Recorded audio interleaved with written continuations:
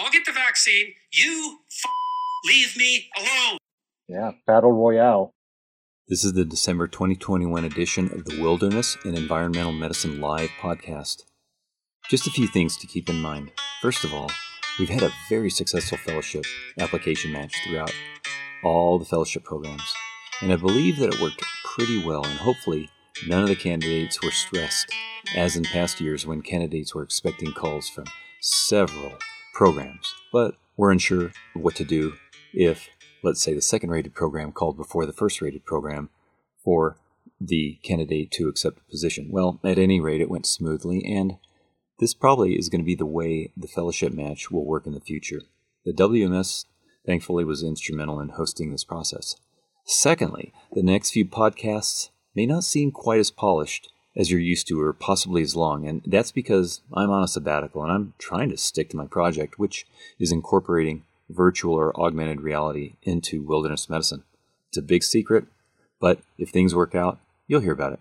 So we have two topics today. One is an interview I did with Dr. Benjamin Ho, where we discuss the Wilderness Medical Society clinical practice guidelines for tick bites. Yes, tick bites. He thought, or you thought, or we all thought that we were going to talk about snow science. No. Well, I just realized that there isn't a lot of snow in Tennessee at this point in time. And you know what? It's a good follow-up from an interview we did a year ago on ticks. Isn't it nice to jog that memory a little bit? Then I'm going to do a little soapboxing. I'm going to discuss why wilderness medicine is extinct. Scary title for scary people, huh? Well, generating controversy is really a good thing because it makes you grow in your thinking. Other than that, we'll see you at the WMS 2022 Winter Conference. However, I'm going to be virtual because I'm really trying to stay focused in learning computer programming. Hopefully, the ski season in Taos here in New Mexico will be good. If not, well, I suppose I'm going to have to make a virtual reality skiing game. So enough of that, let's go. All right, think, MacGyver, think. Well, hello. Yep, it is December, not quite winter, but some places have already had snow. So why discuss tick-borne illness? In fact, we've already discussed the subject of ticks with Dr. Jim Diaz a year ago on this podcast, where we discussed emerging tick-borne infections and what wilderness medicine providers needed to know. There, at that time, was a new tick vector from China that we learned about that transmits potentially fatal illnesses such as encephalitis and severe fever with thrombocytopenia, thanks to this funny named Haemaphysalis longicornis, aka the Asian longhorn tick. Plus, it was pointed out that the United States lags far behind in tick vaccines compared to places such as Scandinavia, Eastern Europe, Russia, and yes, China. The main focus in the U.S. is currently more on the prevention side, using repellents and repellent-impregnated clothing. There was also a discussion about tick checks to look for the slower-feeding exotic ticks that transmit Lyme disease, anaplasmosis, babesiosis, and ehrlichiosis. However, we have in the December 2021 journal an article called the Wilderness Medical Society Clinical Practice Guidelines for the Prevention and Management of Tick-Borne Illness in the United States. And this is a paper put together by some experts on the subject. And with me is Dr. Benjamin Ho, first author of the Clinical Practice Guidelines. It's great to have you, Ben, on the podcast. Yeah, thanks, Daryl. Thanks for inviting me. Absolutely. So where are you currently now? What's your practice like? Well, I'm an emergency physician, like many of the listeners. I am a community emergency physician. So currently I'm working in southern Wisconsin, Lake Wisconsin. I just finished up the shift, wearing my scrubs right now. I am also a flight physician, so I pull some hours with the UW Med Flight Service. And those are kind of my main gigs. So like a lot of the listeners, I spend my time working in the emergency department, trying to move to the emergency departments, and so on and so forth. And what got you interested in this particular subject? Well, it might be the locations. I grew up in the upper Midwest, spent most of my adult life in Minnesota and Wisconsin, and this is prime Lyme country. So since medical school, there's always highlights on tick-borne illnesses in the upper Midwest and the Great Lakes area. So Well, there's nothing like experience to kind of make you think about certain things and become interested in it. So, first of all, I was looking at this article. It's amazing that 95% of U.S. human vector borne diseases reported to the CDC are from tick borne pathogens, and that tick borne illnesses have doubled over the past 2 decades. I mean, that's incredible. But how many cases have been reported currently compared to the two past decades? Do you have any info on that? And if you do, great. And does the 95% take into account dengue and the West Nile virus or the Zika, for example?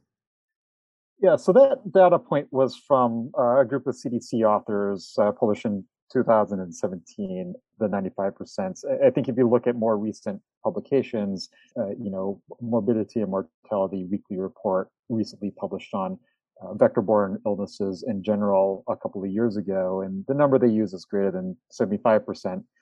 In general, I think the thing we all have to remember is a lot of these illnesses will be underreported. I mean, I will be the first to admit I probably missed plenty of cases that I failed to report to the CDC. So these numbers are imprecise, but they're kind of the best data, and a good source is the CDC's Notifiable Infectious Disease database.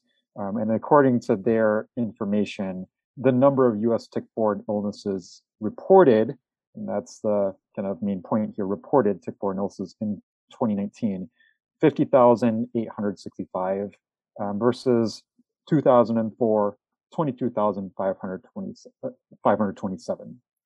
So near doubling that time.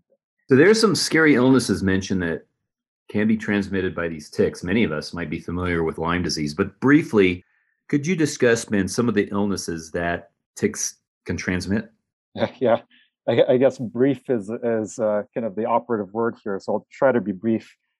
In reality, this is a complex topic, and I'm sure it's going to bring up PTSD in many listeners here from medical school and all the memorization that we had to do. And it's complex, right? There's different pathogens that cause certain diseases.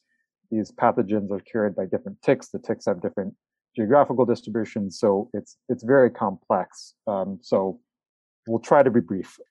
But like you said, we started with Lyme disease. I'm calling here from Wisconsin. So why don't we start with Ixodes scapularis? This is a black-legged tick. It typically has a range of the upper Midwest, Great Lakes region, and the Northeast. So we can think of a number of pathogens that Ixodes scapularis can transmit. So the first you already mentioned, Borrelia burgdorferi, which is the causative spirochetes for Lyme disease. I think many of us will be familiar if we haven't seen it in person clinically through kind of all the readings that we have to do throughout our career. This is the disease that presents in both an early localized form and a disseminated late form. The early localized form is that erythema migrans that we all read the textbooks, and it's that bullseye rash. But later presentations can involve rheumatological, neurological, cardiac manifestations like high-grade AV node blocks, Bell's palsy, meningitis, etc. But Lyme disease isn't the only infection that Ixodes scapularis can transmit. We have to think about anaplasmosis caused by Anaplasma phagocytophilum. We have to think about babesiosis caused by the parasite Babesia microti. We have to think about, in some cases, ehrlichiosis. Now, Ixodes scapularis isn't the most common vector for ehrlichiosis, but it's possible. The organism carried by Ixodes scapularis is Ehrlichia neurus clariensis. I wouldn't want to name my child that, so exactly. That's great. And then finally, some other kind of less well-known illnesses like relapsing fever, another spirochetal disease, and Powassan virus, which is a viral vector.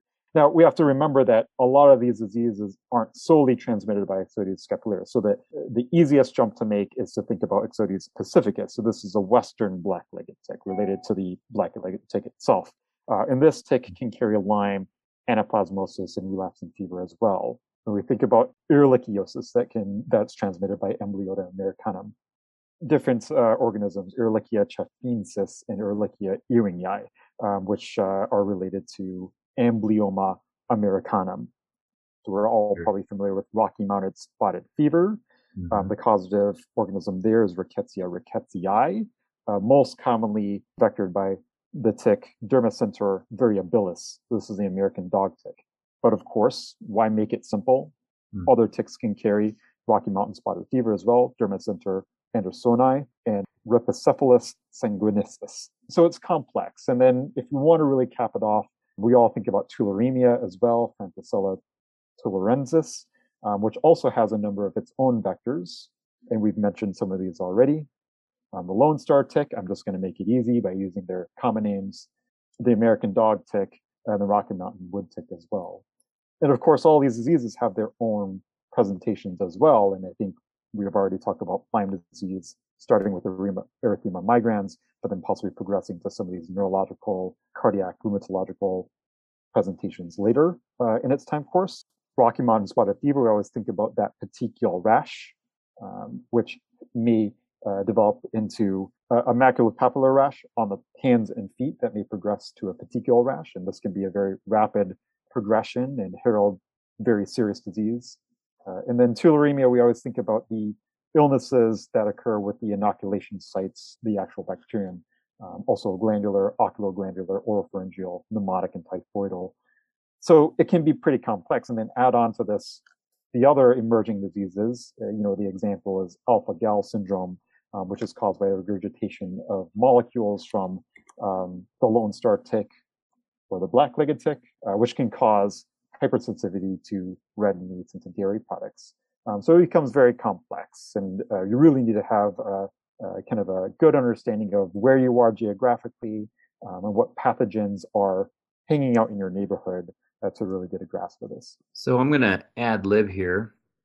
In the emergency medicine boards, they seem to always mention Rocky Mountain spotted fever and whatnot. And from a dermatological viewpoint, and there's some dermatologists that are listening to this, it doesn't sound like it always, but it can affect the palms and the soles of the feet. There aren't very many disease processes that do, but that's one of them. Are you aware of that, or have you heard of that or seen that in your experience? Yeah, I've not seen Rocky Mountain spotted fever myself. Geographically, this is much more of a kind of a southeastern, kind of south central type illness, but that is kind of the classic teaching, maculopapular rash on the palms or soles, and not very many other things cause that presentation.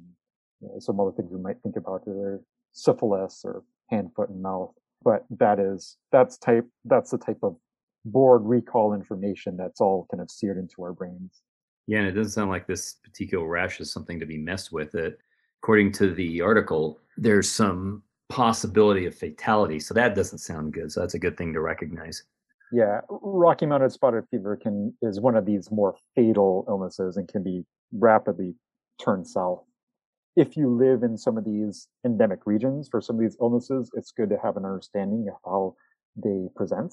So you can have that clinical suspicion when that odd rash or that bullseye rash or that maculopapular rash on the hands pops into your clinical setting.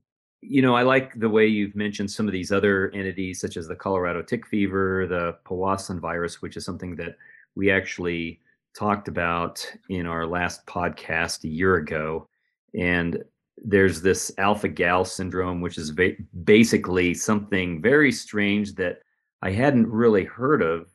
Gal Gadot. So who's Gal Gadot? Gal Gadot. Till last year, where this tick regurgitates a sugar molecule, alpha-gal, into its human host. And sometimes this alpha-gal molecule can induce a hypersensitivity to meat. So some people can get some sort of a weird meat hypersensitivity. Let's see, I can speak that too. That can lead to a bunch of potential allergic reactions, hives, anaphylaxis, which sounds crazy. And this could happen in minutes. So that's kind of a crazy thing. And I'm glad you guys mentioned that as well, because we didn't get as much into the pathophysiology of the alpha-gal syndrome, but it's probably going to be on somebody's board test someday in the future. So, Gal Gadot. Well, let's jump on to prevention. What are some of the best modalities to prevent an unwanted tick latching on and making a generous blood donor sick? Is picaridin just as effective as DEET? And here's an interesting question I had for you. What if I had permethrin? I didn't have DEET. I didn't have picaridin. I put the permethrin on my clothing. Everything's glorious. I let it dry. Why can't I put it on my skin? Well, I think some of us are familiar with permethrin in other treatments for scabies and lice and things like that, and it is applied. But in the context of tick prevention, it's used as a ingredient that you add to clothing. So the difference here is permethrin is an insecticide. It's lethal to insects. I think it's like a neurotoxic to them. And when insects land on permethrin-treated clothing, they essentially stop moving. It doesn't repel the insects. It doesn't make them not get close. But when they get close, they just stop and they become ineffective insects, as you would. DEET and picaridin are repellents, so they'll be noxious or uncomfortable to the insects, and they would not want to approach. The differences here that are essentially familiarity. DEET's been around for a long time. It's thought to be pretty safe. There might be some downsides, and that can be corrosive to certain synthetic materials like Gore-Tex. Picaridin is newer. Perhaps there's less background, less familiarity with picaridin, but it is odorless. It's thought to be less toxic, and it's less harmful to synthetic fibers. So people kind of choose their favorite flavor. Personally, I'm old school. I use DEETs, and I also treat my clothing with permethrin. There's not been a whole lot of great comparison studies between all of these repellents. Nothing really head to head. The literature is very heterogeneous. But at the end of the day, if the risk of using these products is low and you gain some in tick repellency, then it's thought to be a good thing as far as tick disease prevention. And so the combination of DEETs on the skin plus permethrin on the clothing is thought to be one of the cornerstones of tick-borne illness prevention. The other thing is this time-honored tick check with some sort of different effects as far as efficacy. We don't know. It doesn't seem like the tick check is that effective, but is it effective? Is it effective with a shower? What is the preferred method to remove a tick? And is there a certain time to remove that tick before you get sick? Yeah, so the tick check, we all hear about it. I never did it as a kid, but I find as an adult, as I get older and I become more risk adverse, I'm doing it all the time, right? And, Yeah. Maybe my wife thinks I'm crazy just by spending all this time in front of the mirror looking on my armpits. But we got conflicting background on the tick check. There was two kind of conflicting case control studies, both done in Lyme endemic regions, specifically in Connecticut, that looked at patients, with possible exposure to Lyme disease or erythema migrans, comparing case patients with control patients who haven't expressed the illness, and going back and interviewing their tick prevention behaviors. One study showed that case patients were less likely to do the tick check. Another one found that they were more likely to perform the tick check and bathe within 2 hours. So the evidence is kind of contradictory. At the end of the day, you'll probably find the flavor of this clinical practice guideline is, even though we don't have good evidence, these behaviors really don't cost anything. And if they help, there's little risk in doing it. So we are advocating for tick checks as well, even though the evidence isn't really high quality. Your other question was about the timing of removal of ticks. And you'll hear some hours and times they're thrown out there. A lot of the early studies were done on animals where they took ticks and they put them on animals and they tested the animals afterwards and they saw how many animals got infected after how much time the tick was on. And this largely is where like the 36-hour kind of grace period comes. A lot of the animal studies found that kind of low likelihood of Lyme transmission if a tick is attached for less than 36 hours. But beyond that point, then kind of the risk increases. There's a 72-hour timestamp that many listeners will probably hear. Once we got into human studies, as we were studying kind of single-dose doxycycline, it was found that the risk of Lyme disease transmission significantly increases after 72 hours in human studies. So there's not a great answer. There's no such thing as no risk. There is low risk, but no such thing as no risk, right? So a lot of the kind of national guidelines from the IDSA, for example, recommend removal of a tick within 36 hours is likely low risk for transmitting disease. Yeah, that's a good recommendation. And well, I'm outside. I'm a survivalist. I'm a self-proclaimed survivalist. Yeehaw! And I'm surviving in the woods for a few days somewhere in, say, Tennessee. I took my tweezers later on to remove this nice, fat, bluish tick from my lower leg while washing all that dirt and grime off at home. I had no idea that that tick was there. I have no idea what tick species it was. What would be the indications for just simply taking a single dose of 200 milligrams of doxycycline? And if I can't identify that tick, why not just take the doxy instead of watching and waiting for 3 to 4 weeks? What do you think about that? Yeah, the guidelines are pretty clear, not only from the guidelines that we wrote, but from the Infectious Disease Society of America. And the recommendations for giving that single dose of doxycycline has pretty strict parameters. Per the guidelines, you have to be able to confidently identify the tick as Ixodes scapularis. The tick has to be attached for longer than 36 hours. So that's kind of that time frame that we said, less than 36 hours, probably low risk, but more than 36 hours, the risk increases for Lyme transmission. You can start the antibiotic prophylaxis within 72 hours of tick removal. So that's kind of like that upper bookmark that we discussed. And you're in a Lyme endemic region. So prophylactic antibiotics aren't really a thing for non-Lyme exposures. And for the Lyme exposure, it has to be kind of within these really strict parameters.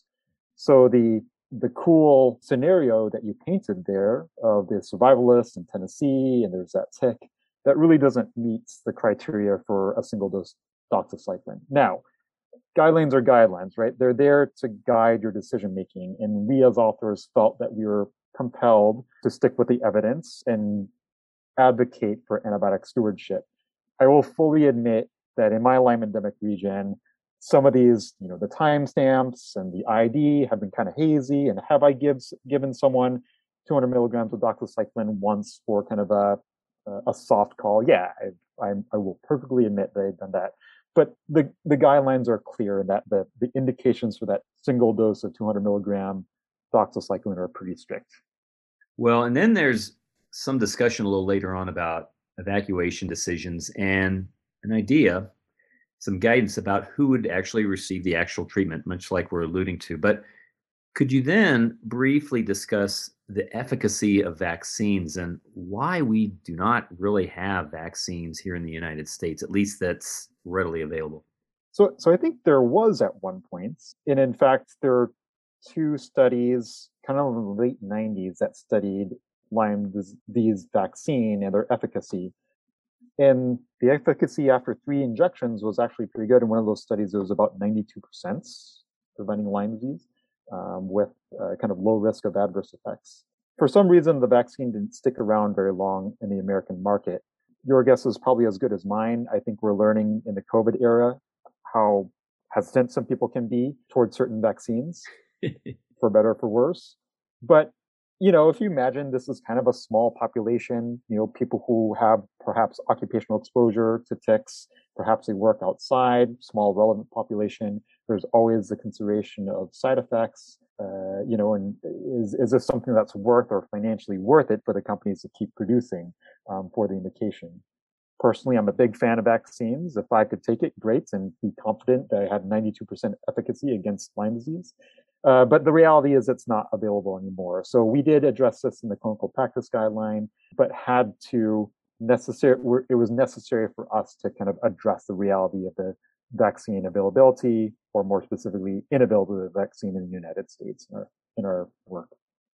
When you talk about some of the complications, I think a lot of our listeners would definitely be into the vaccine if they're in a high risk situation, because like a lot of vaccines, we kind of try to weigh the potential of getting some sort of an illness, and we also look at the side effects of a vaccine versus the side effects of getting the disease. And it doesn't sound like Lyme disease or any of these other diseases are such a wonderful thing to have. So yeah, that's definitely an interesting topic that maybe we'll hopefully get some comments from people for and against vaccines in general. So thanks for bringing that up. Here's the deal, guys. I'll get the vaccine. You leave me alone. Yeah, battle royale. Absolutely. Yeah. Well, that's great. Do you have any other points you might want to bring up, Ben? In general, I hope the guideline is informative and a good read and generates a lot of chatter. Again, I think we mentioned this a number of times in our conversation. There's not a whole lot of great evidence to support a lot of these behaviors, and we tried to be true to that in how we were grading. I think the readers will discover there's a lot of strong recommendations, but not a lot of high quality support for those recommendations. And our thought is that the risks of a lot of these behaviors, like wearing appropriate clothing, using repellents, doing a tick check, like we had just discussed, are low enough risk where it's worth it. It's for the prevention of tick-borne illnesses that are causing a lot of problems in today's society, and the numbers are increasing and everything.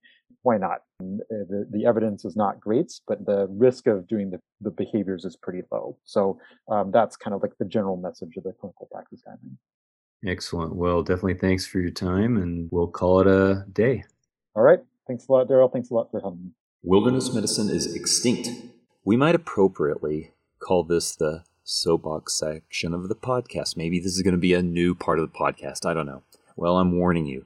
This is likely to be an incendiary subject that's going to trigger some of you folks. It's going to involve politics, myths, and religion. Oh, well, not quite that serious, but it could affect you, the listener. So, lend me your ears.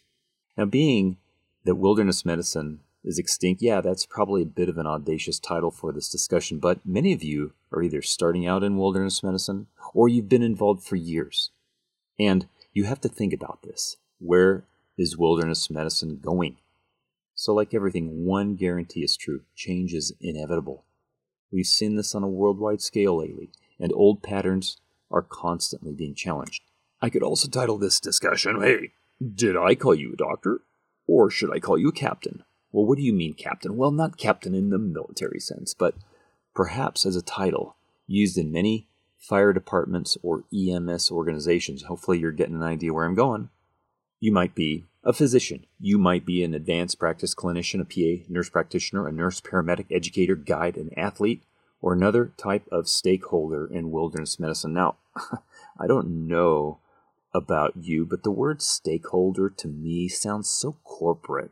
Or I often envision a person holding a bunch of porterhouse, T-bone, and chuck steaks.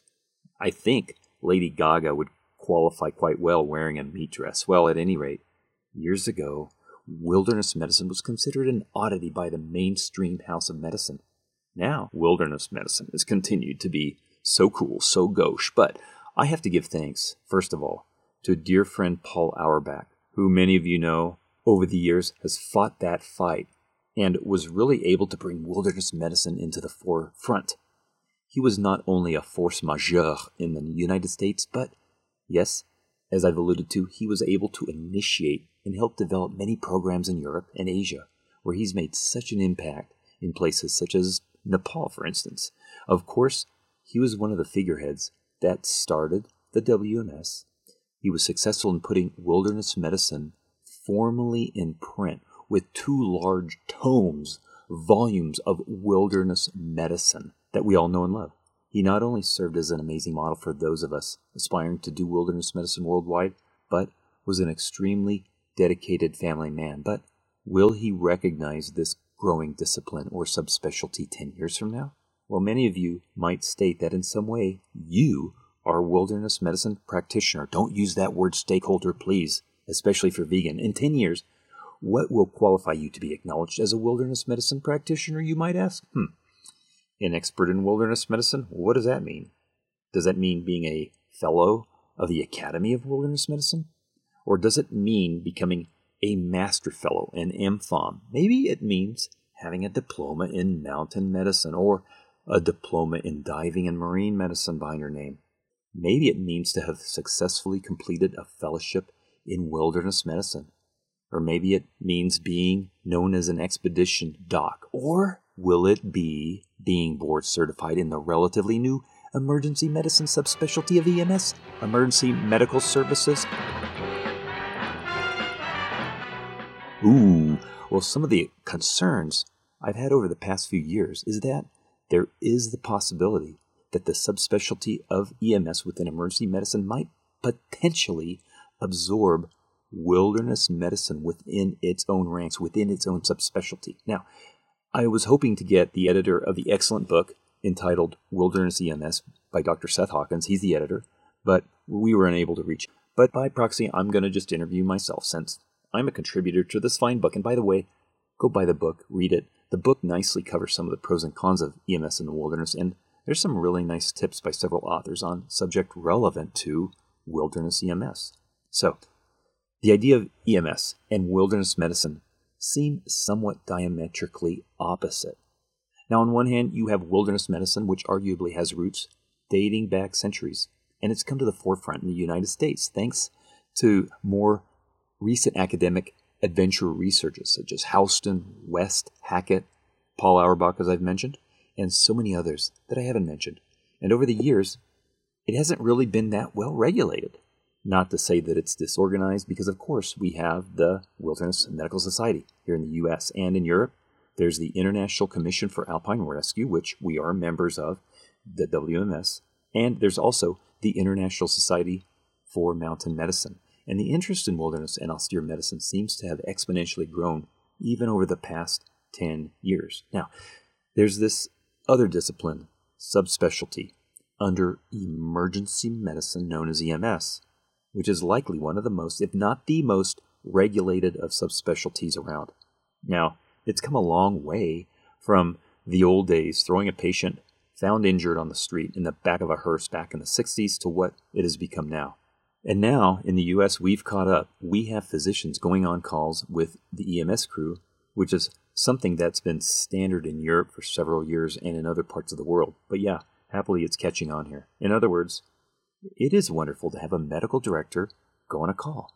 And with that, we have a 1-year boarded subspecialty in EMS within the ranks of emergency medicine. Now, the new EMS physician is not simply looking at quality improvement reports and reviewing calls and updating protocols, although those things are important. But now we have physicians adopting a hands-on approach. And I'd venture to say, based on even my own experience, that many paramedics actually really enjoy this. They like having physicians giving them feedback, as long as the physician is relatively nice and all that. This is not simply an urban stay-and-play phenomenon. No, we have a burgeoning new field called wilderness EMS. And the whole idea is to incorporate the strengths of both. And look, I'm not entirely opposed to a cooperative agreement between the two disciplines, wilderness medicine and EMS. Yeah, they bring great strengths to the table. They also have some inherent weaknesses. And in some ways, EMS could serve to potentially professionalize, if you could use that in quotes, the discipline of wilderness medicine activities because of the EMS's rigorous structure.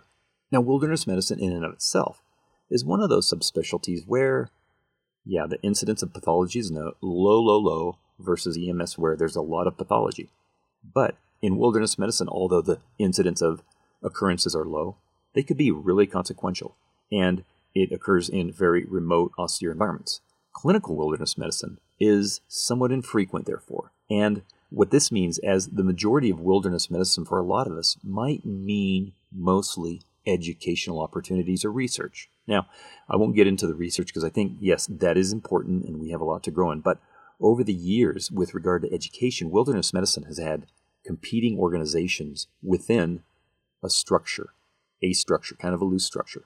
The structure is mostly these educational groups vying with one another to tout their credentials as being the best wilderness medicine curriculum in existence. And you know a lot of those hyperboles. Folks, I have to tell you, that is problematic, but that's kind of the way things work. Now, this is especially this whole idea of being the best wilderness medicine curriculum in existence. It's targeted towards pre-hospital providers. And of course, obtaining a wilderness first responder or wilderness EMT certificate could mean that an EMS provider, not a physician, but an EMS provider who wants to be in the outdoors could mean landing a guiding job, becoming a guide. But curriculum and hours for becoming a wilderness first responder, wilderness EMT, and the like can vary. Especially in the age of COVID, there are some recertification programs that actually offer online-only courses. Now, we don't have any literature that supports any technique or amount of hours over another, but my personal feeling is that, well, an online-only course there's going to be some limitations. But what do you do during a pandemic? I suppose it's better than nothing, but it still may not be equivalent to a normal recert course. And we're also discussing the Diploma of Mountain Medicine recertification programs currently throughout the world. Yeah, it too is probably necessary to refresh a skill level, but again, we don't know if any of these recertification courses can truly affect patient outcome, but we would like to think so. Look, here's my beef, and I'm not holding a bunch of stakes in my hands currently. One of the things that I have noted regarding wilderness medicine is a potentially slow creep of EMS authority into wilderness medicine. Yes, you heard it. Let me repeat it. One of the things that I've noted regarding wilderness medicine is a potentially slow creep of EMS authority into wilderness medicine. Well, what does that mean? Well, look, first of all, we just finished a match program for our wilderness medicine fellowships, and I got to be interested in seeing, well, what are the EMS programs doing? Because we have a particularly strong EMS fellowship program here at the University of New Mexico. And if you look and let your eyes do the browsing on the internet, you'll find some very interesting things. Maybe I shouldn't call it the internet, maybe it should be called the metaverse. But you'll see, for instance, what wilderness medicine fellowships offer for a future career. For those of you unfamiliar with an actual wilderness medicine fellowship, it's a supplementary one-year educational and often experiential training for physicians who completed usually an emergency medicine or family medicine residency. Don't worry, they're real doctors, they're not practicing. And there are actually some burgeoning PA programs as well for wilderness medicine. Perhaps as you peruse the internet, you might think to self, I think that a graduating fellow has amazing job opportunities. Well, that is very true. At any rate, yeah, there is a promise of a dream job in wilderness medicine, certainly. Becoming a medical director for a national park or for a search and rescue team is often advertised as a big perk among some wilderness medicine fellowships, and rightly so, because they do give you that opportunity. On the other hand, listen, many EMS fellowships also advertise these same medical directorships for national parks or search and rescue teams. Do I sense a little competitiveness for a small amount of resources that are available? Well, call me wrong, but you can look at the National Association for EMS Physicians website, and you'll see how many EMS fellowship advertise that you could become a medical director or assistant medical director by taking our fellowship. And these are great promises, and that is something that we actually have here at the University of New Mexico.